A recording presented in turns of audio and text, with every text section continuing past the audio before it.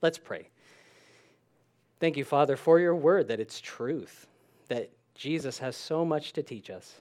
And I pray that you'd fill us with your Spirit so we can understand what you're saying to the church today, to each one of our hearts. Lord, help us to be humble and submissive before you, to hear your word, to let it sink into our hearts and be fruitful. And we pray that you would cause it to grow, and that through our lives, many lives would be touched with the gospel, with the truth of your word, through prayer, through loving one another as you love us. And I pray that you'd help us today to draw near to you, and you'll draw near to us. We're confident of that in Jesus' name. Amen. Luke chapter 4, starting at verse 1, is where we'll be. When we're struggling, it's really a comfort to know we're not alone in that struggle. And discovering that we've had a similar experience to someone else, it can really, and someone who's gone through something and who has come through the other side, it is a point of common ground, and it gives you encouragement to keep going. And that shared experience, it gives us a compassion and a sympathy for other people that we never had before. When I did my knee years ago, I had watched sport for many years and seen people blow out their knee and be carted off the field, and you kind of feel for them, but not after it's happened to you. There's now a level of compassion that it's gone up a notch when I see someone on the ground writhing in pain, and I know the thoughts that can go through your head where you're thinking, how bad's the damage? Is my career over? Will I be able to run again? What about the team? And so all the mental part of it, the physical part, and just the pain of going through the physio, and you start to understand, and when you know people who have also gone through that, there's that point of common ground. And Jesus was tempted like we're tempted. We can feel all alone in our temptation. We feel like no one really knows what we're going through when we're tempted and how hard it is to walk in the Spirit. And Jesus, he was identified as the Messiah by the Father, by the Holy Spirit. God made flesh, and he was in human form able to feel pain and sorrow, the discomfort of hunger pangs and being tired and weary. He could feel happiness like us. And he had physical needs like eating and drinking and needing to wash. He had hormones. Like he had the things that we have going on. And in this world corrupted by sin, he was tempted, in all points tempted. And because Jesus overcame every temptation, it didn't make him proud and arrogant, like, well, I can do it, you can do it. But it actually, the Bible says, it caused him to sympathize with us. And so we are motivated then to seek him in prayer. It says that in Hebrews 4:15 and 16. It says, "For we do not have a high priest who cannot sympathize with our weaknesses, but was in all points tempted as we are, yet without sin. Let us therefore come boldly to the throne of grace, that we may obtain mercy and find grace to help in time of need." We can be bold in prayer because Jesus feels for us. He sympathizes with our weaknesses. He knows what it feels like to be tempted and how it feels like to be alone and to be rejected. Jesus has given us such privileged access into his life. And as we read this, Jesus was alone in the wilderness. The Father was with him, of course. The Spirit was upon him. But the only way that we could hear about, the disciples heard about this, is because Jesus told them. Jesus told them about his temptation. He told them how for 40 days he was tempted, and that we're not alone. I mean, have you ever been tempted with one thing for 40 days straight? It's like, probably not. Luke 4, verse 1. "Then Jesus, being filled with the Holy Spirit, returned from the Jordan and was led by the Spirit into the wilderness, being tempted for 40 days by the devil. And in those days he ate nothing. And afterward, when they had ended, he was hungry." Jesus had just been baptized, not for repentance, but to identify with sinners. He was filled with the Holy Spirit, and then he was led by the Spirit to go into the wilderness to be tempted. And for 40 days, he did not eat food. Now, does it seem strange to you that he'd be led by the Spirit to be tempted by the devil?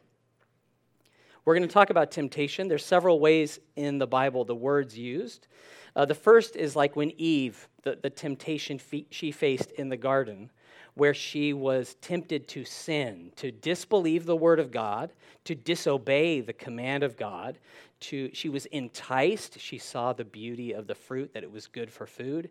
And she was in a condition where she could eat anything she wanted except one thing.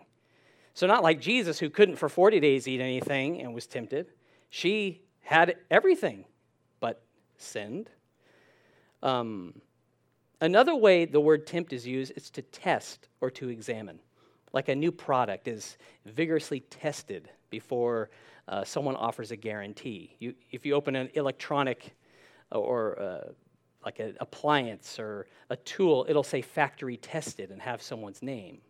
So it says that God tempted Abraham. Now, he wasn't tempting him to sin, but he was testing him. He was examining him. He was putting him to the test.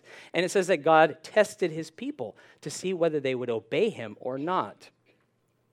There are also times where we can tempt God, where we put him to the test sinfully out of doubt. And that would be wrong for us to tempt God. Jesus told his disciples, "Watch and pray lest you enter into temptation." And it's because of the wickedness of our hearts that we are drawn into sin. We are enticed to sin. If you could turn to James chapter 1, starting in verse 13, we'll see that God doesn't tempt us to do evil. The temptations he allows are to try us, to examine us. And it's one of those tests that it's when we fail, we understand that we have failed the test. James 1, 13 through 15. So there's no blaming God for our falling into sin. He says, "Let no one say when he is tempted, 'I am tempted by God,' for God cannot be tempted by evil, nor does he himself tempt anyone. But each one is tempted when he is drawn away by his own desires and enticed. Then when desire has conceived, it gives birth to sin. And sin, when it is full grown, brings forth death." So the Holy Spirit did not tempt Jesus to sin. The Holy Spirit led Jesus to the wilderness where the devil tempted him. And we'll see how he overcame that. But just like the requirements to have a child, you need an egg that's fertilized by sperm, right? Both need to come together at the same time. And so he's saying the way that sin is conceived in our lives is because there's an evil desire in your heart, or there's a wickedness within you, and then there's an opportunity to act out on it, and you're enticed for those two things to come together. That's when sin's conceived, and it brings forth death. Jesus, he had no wickedness within him. So those enticements, they had no hold, they had no grab on him. He was not allured by things because to do sin because there was no sin in him. And he was tempted for 40 days straight. Now, Satan, the devil, he's an actual being. He was created by God, who was lifted with pride, and he's called by many names in the Bible. He's crafty and cruel. He's compared to a roaring lion. He can appear as an angel of light. He's a thief, a murderer, a deceiver. He's called the father of lies in John 8:44, the tempter, the dragon, a lot of different Beelzebub. Paul said this in 2 Corinthians 2:10 and 11, "Now whom you forgive anything, I also forgive. For if indeed I have forgiven anything, I have forgiven one for your sakes in the presence of Christ, lest Satan should take advantage of us, for we are not ignorant of his devices." So Satan, he hates God, his desire is to rule as God, and he looks to take advantage of us by enticing us to sin. Because we're born with the sin nature of Adam, we lean towards and gravitate. There's an attractiveness to sin that's within us because of the flesh. And he connected here the sin of unforgiveness with Satan's ability to take advantage of us, to get a foothold in your life. It's like opening the door and giving him access to a part of our lives that he has no right over.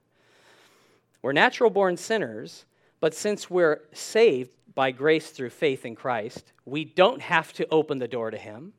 We can resist the devil just as Jesus did, and we'll see how he did that. Adam had dominion over the whole earth. He ate of the forbidden fruit. Now Satan comes to Jesus and he targets a physical need. Jesus hadn't eaten during those 40 days. He was hungry. Jesus chose to deny himself food, and led by the Holy Spirit, even as he was led by the Holy Spirit in the wilderness, he was led by the Spirit to fast. And so his faith was in God. His obedience was to God, the Father, and that's what the devil targeted. So it's an area of legitimate need, right? We need to eat. Jesus needed to eat too. Luke 4:3-4, the devil said to him, "If you are the Son of God, command this stone to become bread." But Jesus answered him, saying, "It is written, man shall not live by bread alone, but by every word of God." God had just said from the heavens, "This is my beloved Son, in whom I am well pleased." He identified Jesus as the Christ. And based on the sentence structure, we'll see this word "if" used in all the devil's temptations of Jesus. The Greek word can be used, depending on the context, like if, like what if, and also since. And this could be used in both ways, where he says, if you're the Son of God, so like I'm kind of doubting that you're the Son of God, so to prove that you're the Son of God, do this thing, make yourself food out of this stone. Or it could mean, since you're the Son of God, you deserve this. You have the power to do it. Why not give yourself food? So it could be used in both ways. Verse 3 works for both since and if. And he tempts him again for this legitimate need of the body to satisfy that, but through selfish ways that God had not commanded. He says, turn that stone into bread, satisfy your hunger. Now the needs and desires of our bodies, they can be a snare to us, can't they? Right? We can justify eating because we feel hungry. And I've learned as I get older that when I was younger, I liked to eat till I felt full. Now I've learned that I need to stop eating before I feel too full, or else I will begin to fill up the pants that I'm trying to wear, and I'll need to buy new ones.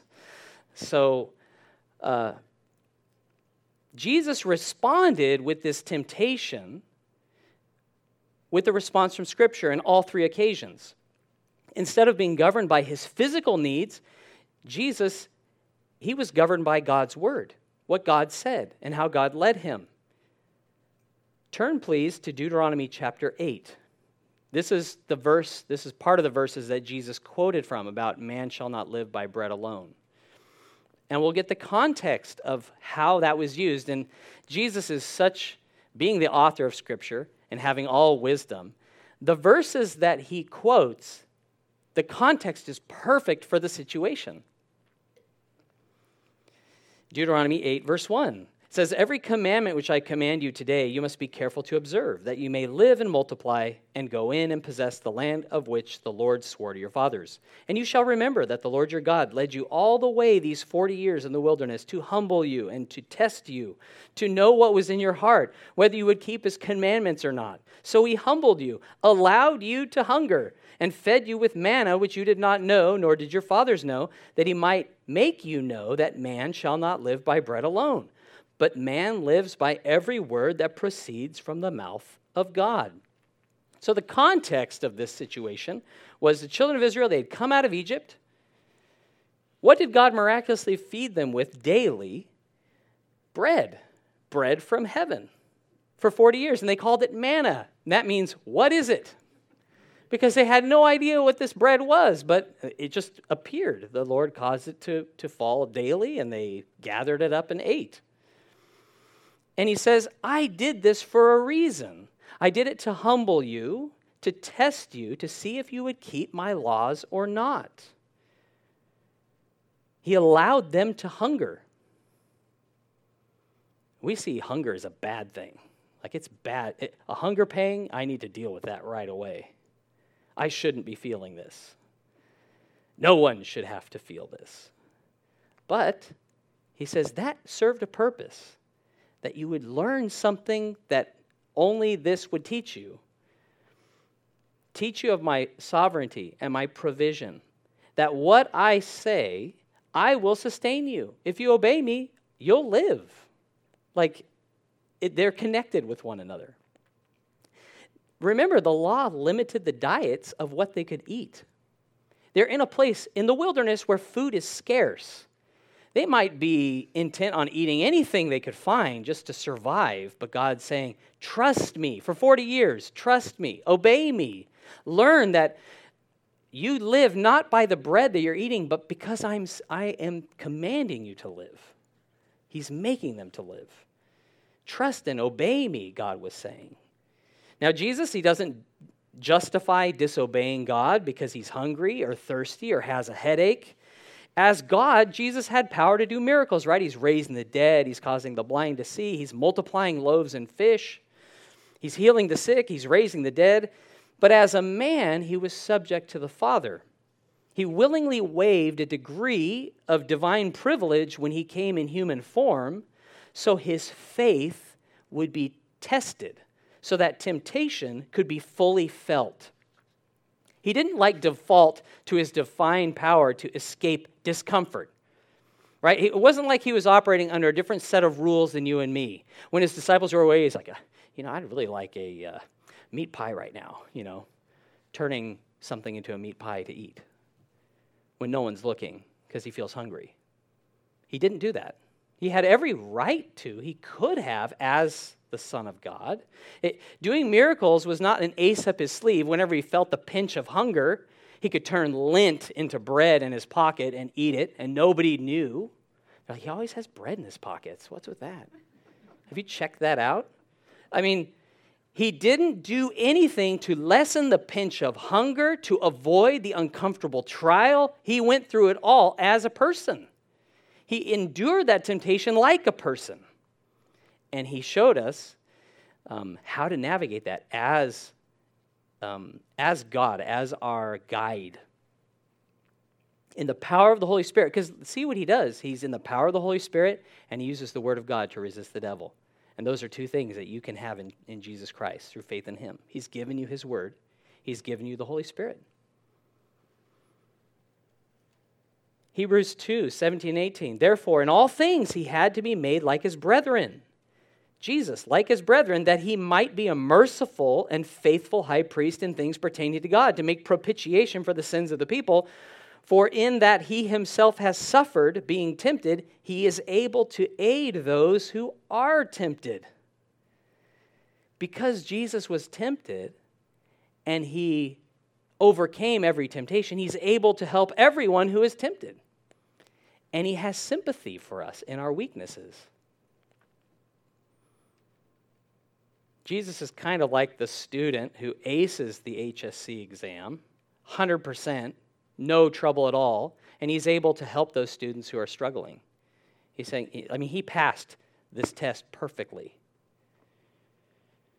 He doesn't just provide answers or methods and then just say, you're on your own, but he says, I will never leave you or forsake you. I'm with you. When you're going through the test, I'll be with you. I am in you through the Holy Spirit. So it's not like, I hope you do okay on your own. When the time starts and you have to take that test by yourself, it doesn't work that way because the Holy Spirit's within us. We have him and he has us. Verse 5, then the devil, taking him up on a high mountain, showed him all the kingdoms of the world in a moment of time. And the devil said to him, all this authority I will give you and their glory, for this has been delivered to me, and I give it to whomever I wish. Therefore, if you will worship before me, all will be yours. And Jesus answered and said to him, get behind me, Satan, for it is written, you shall worship the Lord your God, and him only you shall serve. The devil took Jesus to this high mountain, showed him all the kings of the world. In a moment of time, it seems to be like a vision, like if you said, my life flashed before my eyes, because to see everything in one moment of time, that would be impossible. But he gives them this grand vision of everything, the wealth, the fame, the power, harems, armies to command, all the authority in the world. He says, this is all yours if you just bow the knee to me, if you'll worship me. Jesus doesn't debate the power or the authority of the devil, the ability. It's like, oh, come on, you can't give me that stuff. He doesn't say that. That's not the issue. He doesn't debate or argue with him. Jesus affirms in another place in John 12:31 that he is the ruler of the world. He follows up with saying he will be cast out. His authority and scope of authority is limited, and the time frame is limited. The devil's temptation, it suggests the end justifies the means. If you can quickly arrive to having the fame and the power and the wealth that you want, it doesn't matter how you get there. I mean, think of the trade-off. You just bow the knee to me, and then you're in charge. You're in control. I don't know if Satan realized that Jesus was the King of Kings, that he would rule all nations with a rod of iron, but the glory of this world and the power of it that's fading away, it had no grip on Jesus. He would famously say, "What does it profit a man to gain the whole world and lose his own soul?" And this temptation to worship anyone but God was instantly met with rebuke from Jesus, from the Scripture. And he says, "Get behind me, for it is written, you shall worship the Lord your God, and him only shall you serve." He quoted from Deuteronomy 6:13. He would not bow the knee for a second. He would not yield and give worship to the devil, which only belongs to God. We can justify the pursuit of many things, and dare I say, the worship of many things, wealth, fame, and power, imagining that we'll only use them for good, and we won't be corrupted by them. Right? We're kind of like the One Ring. Oh, I'll use that in the Lord of the Rings. Oh, I'll use it for good. Give me that power. But the heart of man is deceitful above all things. Who can know it? If you have to sin to be rich, it's better to be poor. And no one is poor who follows Jesus Christ, because in him is all the wealth of the kingdom of God. Jesus knew the path to having that authority over all things. The path that God was leading him on involved grief, suffering, and trials. He would not use divine power or the comforts of the world to circumvent it. He said to his disciples in Luke 24:25 and 26, "Then he said to them, 'O foolish ones and slow of heart to believe in all the prophets have spoken, ought not the Christ to have suffered these things and to enter into his glory?'" So Jesus is like, well, this is the easy way, right? To bow the knee to you and you just give it to me. But I know the way God's leading me on will involve suffering. I need to suffer because that's the path God has me on.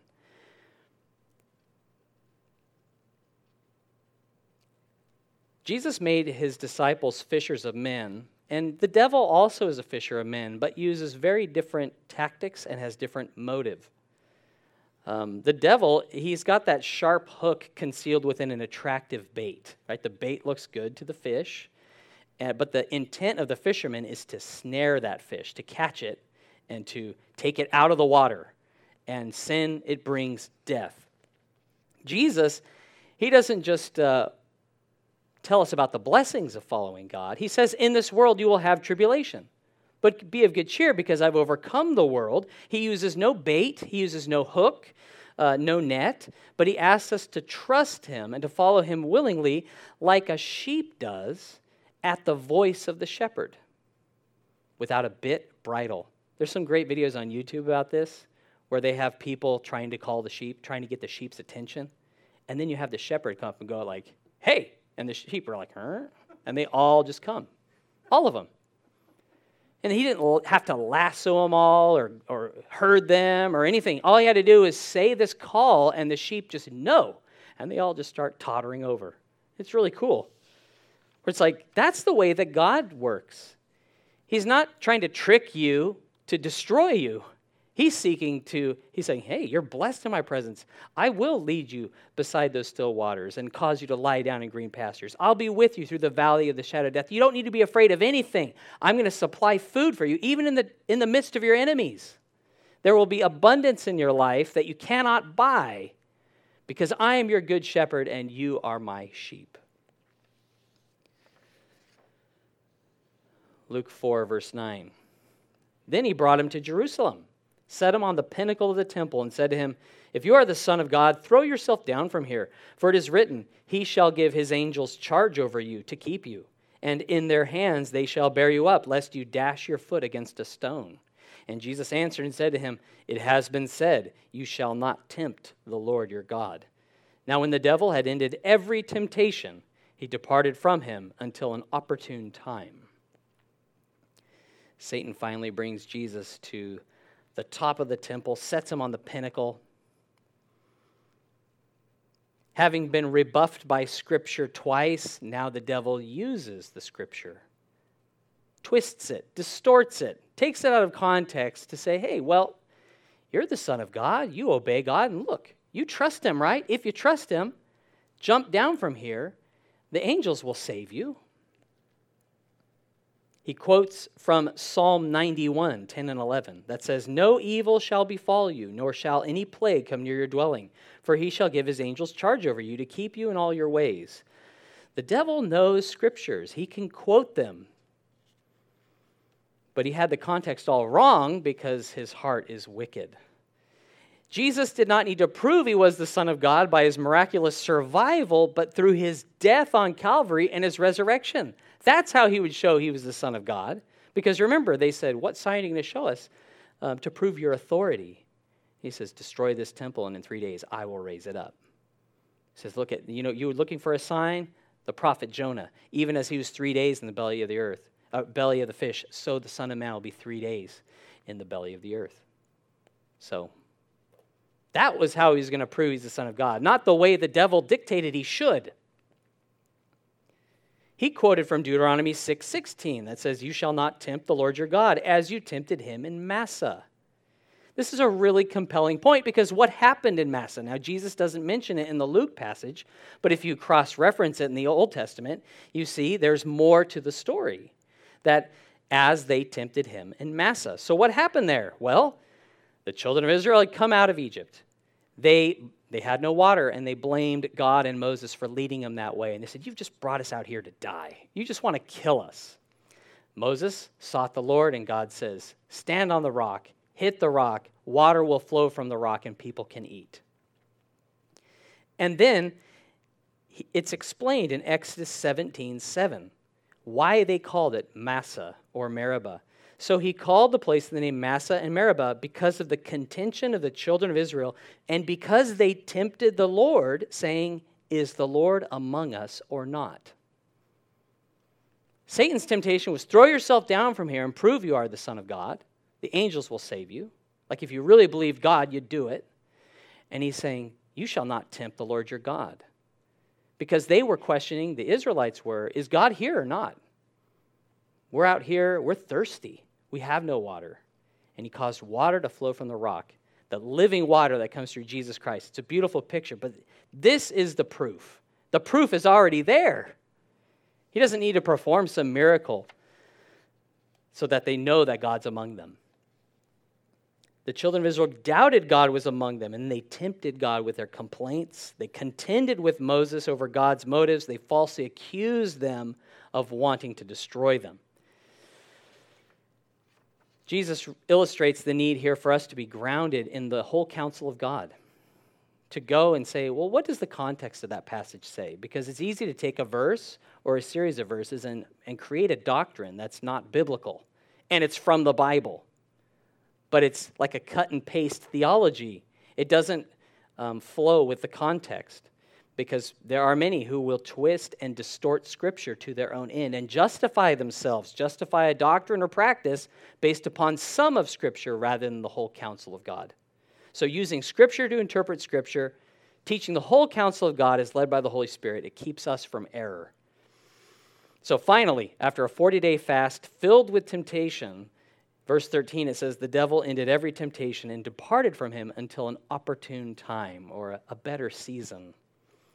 I thought David Guzik made a great observation concerning this. He says, Satan will not continually put his limited resources into an ineffective battle.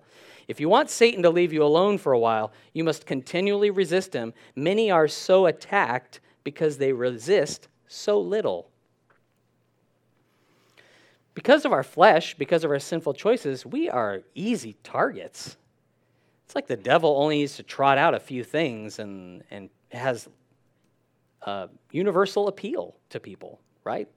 Wealth, fame, power, abundance, those are things that he tempted Jesus with. The way we deal with temptation quite often is just caving to it. Like, I want the temptation to end, so I will just give in to the temptation, thinking that that will bring some respite, which it may for a short time. But then that cycle begins to perpetuate. When we succumb to temptation, it's often connected with our unbelief, our forgetfulness of who we are in Christ, and what God has promised in his word. Why was Jesus able to resist the devil? Well, because he was submitted to God. Can you please turn to James chapter 4, starting in verse 6? This is just one reason, but it's one that we can lay hold of. James 4, 6 and 7. I think it's very easy for us to just look at Jesus' divinity and say, well, of course he resisted temptation because he's God, so he can. But I'm not God, so I can't. Right? That's kind of how our silly logic goes. It's quite illogical, but it sounds sensible to justify our failure and our lack of repentance, right? This is how I operate. This is how we can operate. James 4, 6, and 7. But he gives more grace. Therefore, he says, God resists the proud, but gives grace to the humble. Therefore, submit to God. Resist the devil, and he will flee from you. Jesus had submitted himself to God. He was humbled before God. He was thus empowered to resist the devil, because the flesh cannot resist the devil indefinitely.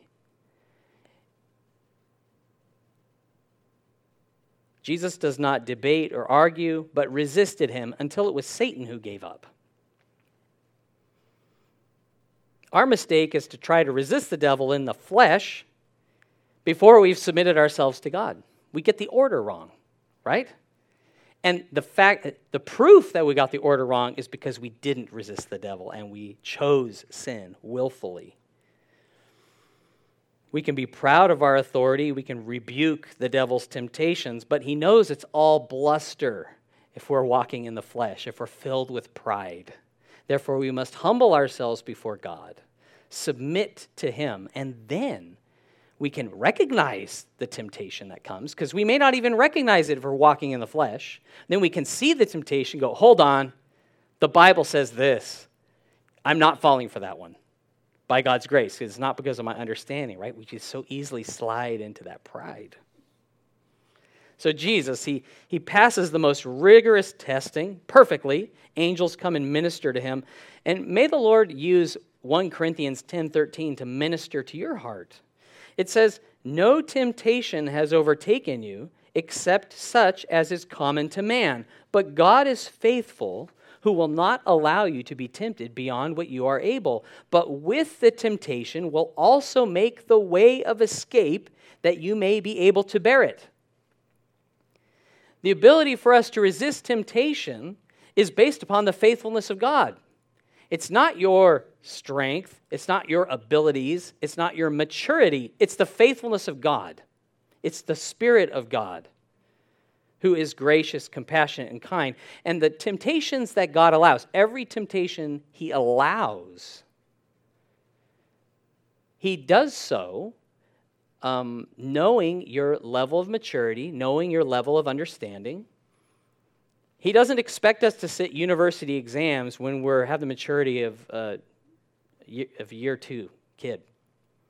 He doesn't say, oh man, I thought you were going to pass that test. I mean, you're my child. You should know everything. You should be perfect. No, he actually goes right to our level. He knows the areas where we struggle. He knows the areas of weakness. He tests us in those areas. And then as we submit to God, we are able to bear it. We are able to resist the devil, and he will flee. With every temptation, it doesn't say a way, he says the way of escape. With every temptation, he also makes a way of escape. Just like he created the heavens and the earth, in every temptation, he makes a way. There is an exit sign. In every temptation, you're a room filled with temptation. Well, there's a way out, and that way is through Jesus. That's the way of escape, but also a practical way. We can see it in the scriptures. David is tempted to kill King Saul, who's after him. He's like, oh, now is the time. Now is the time that God has delivered your enemy into your hand, just as he said. Now, God never said that, but it sounded good. He says, I will not lay a hand on the Lord's anointed. So he knew who he was, and he knew that God was his ruler. He was not the king who could just do whatever he wanted. He was ruled by God. Joseph, with Potiphar's wife, looking at him and coming onto him strong and saying, hey, sleep with me. He ran. So it doesn't always look the same, how that way of escape is. But God has made a way of escape, the way, through Jesus. So there's hope for us, and we're not alone when we face temptation, when there's the lust of the flesh and the lust of the eyes and the pride of life. It's like the Hebrews, did they need to keep baking bricks and gathering straw for Pharaoh and build his cities once God brought them out of Egypt and they had passed through the Red Sea and the waters fell down? They still employed by him? They were still slaves to him? No. They were following God now. Their identity had totally changed. Their whole situation was different. And so it is when we come to Christ. He's saved us from death, the lusts of the flesh. And so we're not to use our past or how we feel as justification to continue in sin or to choose it. I find it really ironic that the devil would quote from Psalm 91. I want you to turn there. It's really cool. Psalm 91:9. It's like he stops short of the verses that start talking about him and how he's going to be demolished. I think that's really classic. If you're not really sure about something, keep reading. That's a good thing when you're studying the Bible. Psalm 91, starting in verse 9. There's such a comfort in here. It says, because you have made the Lord, who is my refuge, even the Most High, your dwelling place, no evil shall befall you, nor shall any plague come near your dwelling. For he shall give his angels charge over you to keep you in all your ways. In their hands they shall bear you up, lest you dash your foot against a stone. And here it is. You shall tread upon the lion and the cobra, the young lion and the serpent you shall trample underfoot. Because he has set his love upon me, therefore I will deliver him. I will set him on high, because he has known my name. He shall call upon me, and I will answer him. I will be with him in trouble. I will deliver him and honor him. With long life I will satisfy him and show him my salvation. That's pretty awesome, huh? So after emphasizing God's promise to protect, the devil stops short of these verses that allude to him being crushed. You've got Peter comparing him to a roaring lion, the crushing of the serpent underfoot in Genesis 3:15. And not only will God deliver those who make him their refuge, but those who love him, he says, I'm going to save them. I'm going to exalt them. He says, those who know me, those who call upon me in prayer, I'm going to hear them, and I'm going to be with them in trouble. I will deliver them, honor them, satisfy them, and save them. And it's not just talking about delivering and saving us from temptation or trouble now, but it's a promise of eternal life. It's a promise of a hope that does not fade away, reserved in heaven for us. If you could please turn to Psalm 22. We're going to move to a time of communion, but it's such a great picture of how God hears people who cry out to him. Sometimes when we feel alone, we complain, maybe to people or just internally. We despair. We give up. We just give up because we don't think that it's going to make any difference. And when you feel alone, know that Jesus, he felt alone. He knew he wasn't alone because of those promises that the Father has made to all who trust in him. But when he said, my God, why have you forsaken me," from the cross, he's quoting from Psalm 22. And as you read through that psalm, the parallels and the descriptions of what happened on Calvary are just so clear. As he hung on the cross, he was hated, he was scorned. Verse 7 and 8 of Psalm 22, it says in the first person, all who see me ridicule me. They shoot out the lip, they shake the head. Saying, he trusts in the Lord, let him rescue him. Let him deliver him, since he delights in him. You know, that's verbatim what the scribes and Pharisees flung in his face as he hung on the cross. I mean, it's word for word what they said to him. He was able to resist the temptation to avoid the cross because he had laid down his will in submission to God in Gethsemane. And he went through with it. He laid himself down willingly to be a sacrifice for sin. He kept trusting God, though he felt all alone.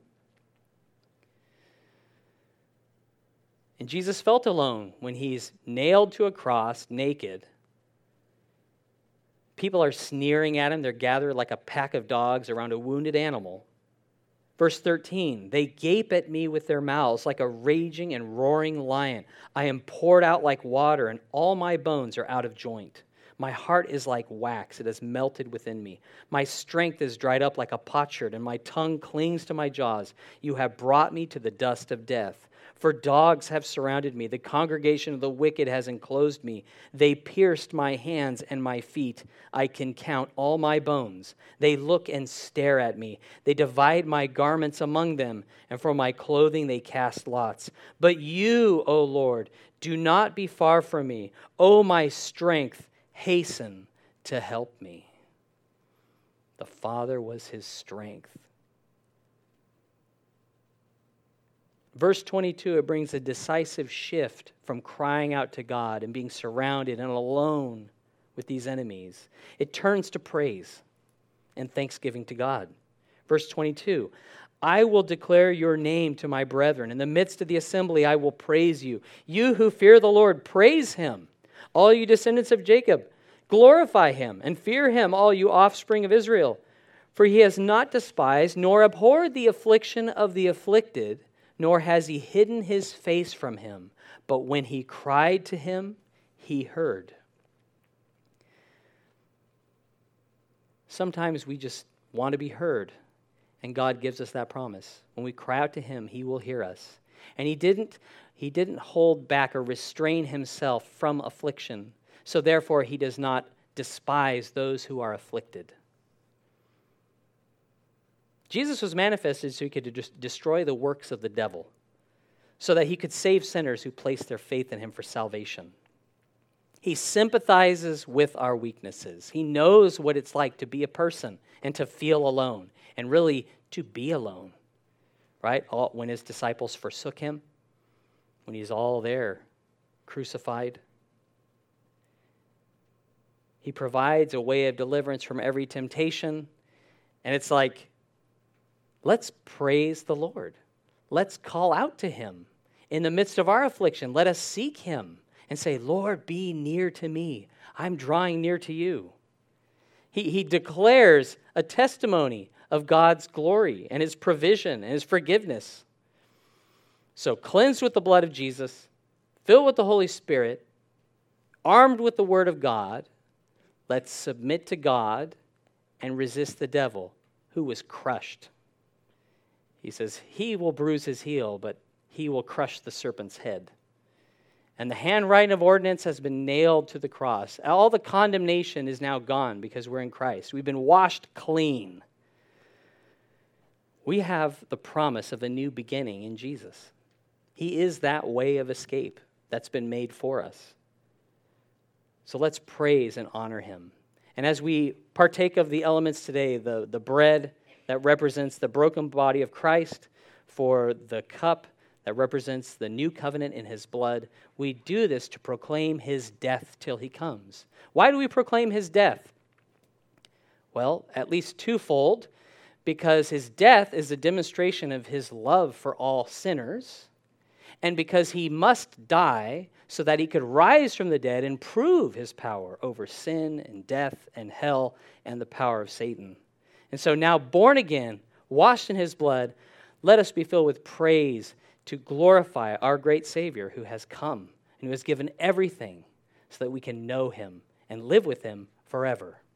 The one who said, I will never leave you or forsake you. Let's pray.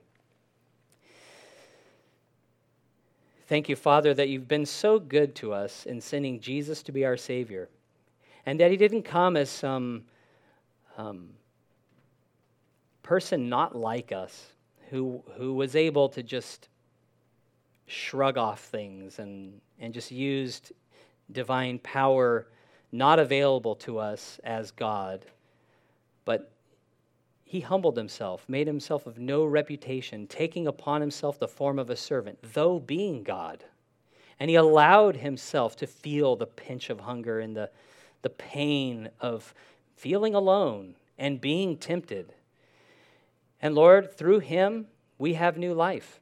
Through him, we have hope. And through you, we have eternal life and salvation from temptation, from the sin and the snares that easily weigh us down. And Lord, please put in us hearts that praise you and glorify you for all that you've accomplished and all that you've done. And I pray, Lord, that we would not give an inch to Satan in our lives. We would not give the devil a foothold, but we would walk uprightly, having submitted ourselves to you, resisting the devil so he will flee. Thank you that you're the one who has defeated our enemies. It's you who protects us. It's you who helps us. It's you who has washed us clean and made us born again through Jesus. I pray, Lord, that our lives would be a testimony of your faithfulness and of your righteousness, and that you would help us, Lord, in our temptation to look to you and to walk in the victory you've given us through Christ. I thank you for my brothers and sisters here, and I pray that we would be moved to repent for our sin, that we would lament it, but we would not despair. We would receive the forgiveness. We would receive the hope of a new life, and we would walk rejoicing, declaring your faithfulness. In Jesus' name, amen.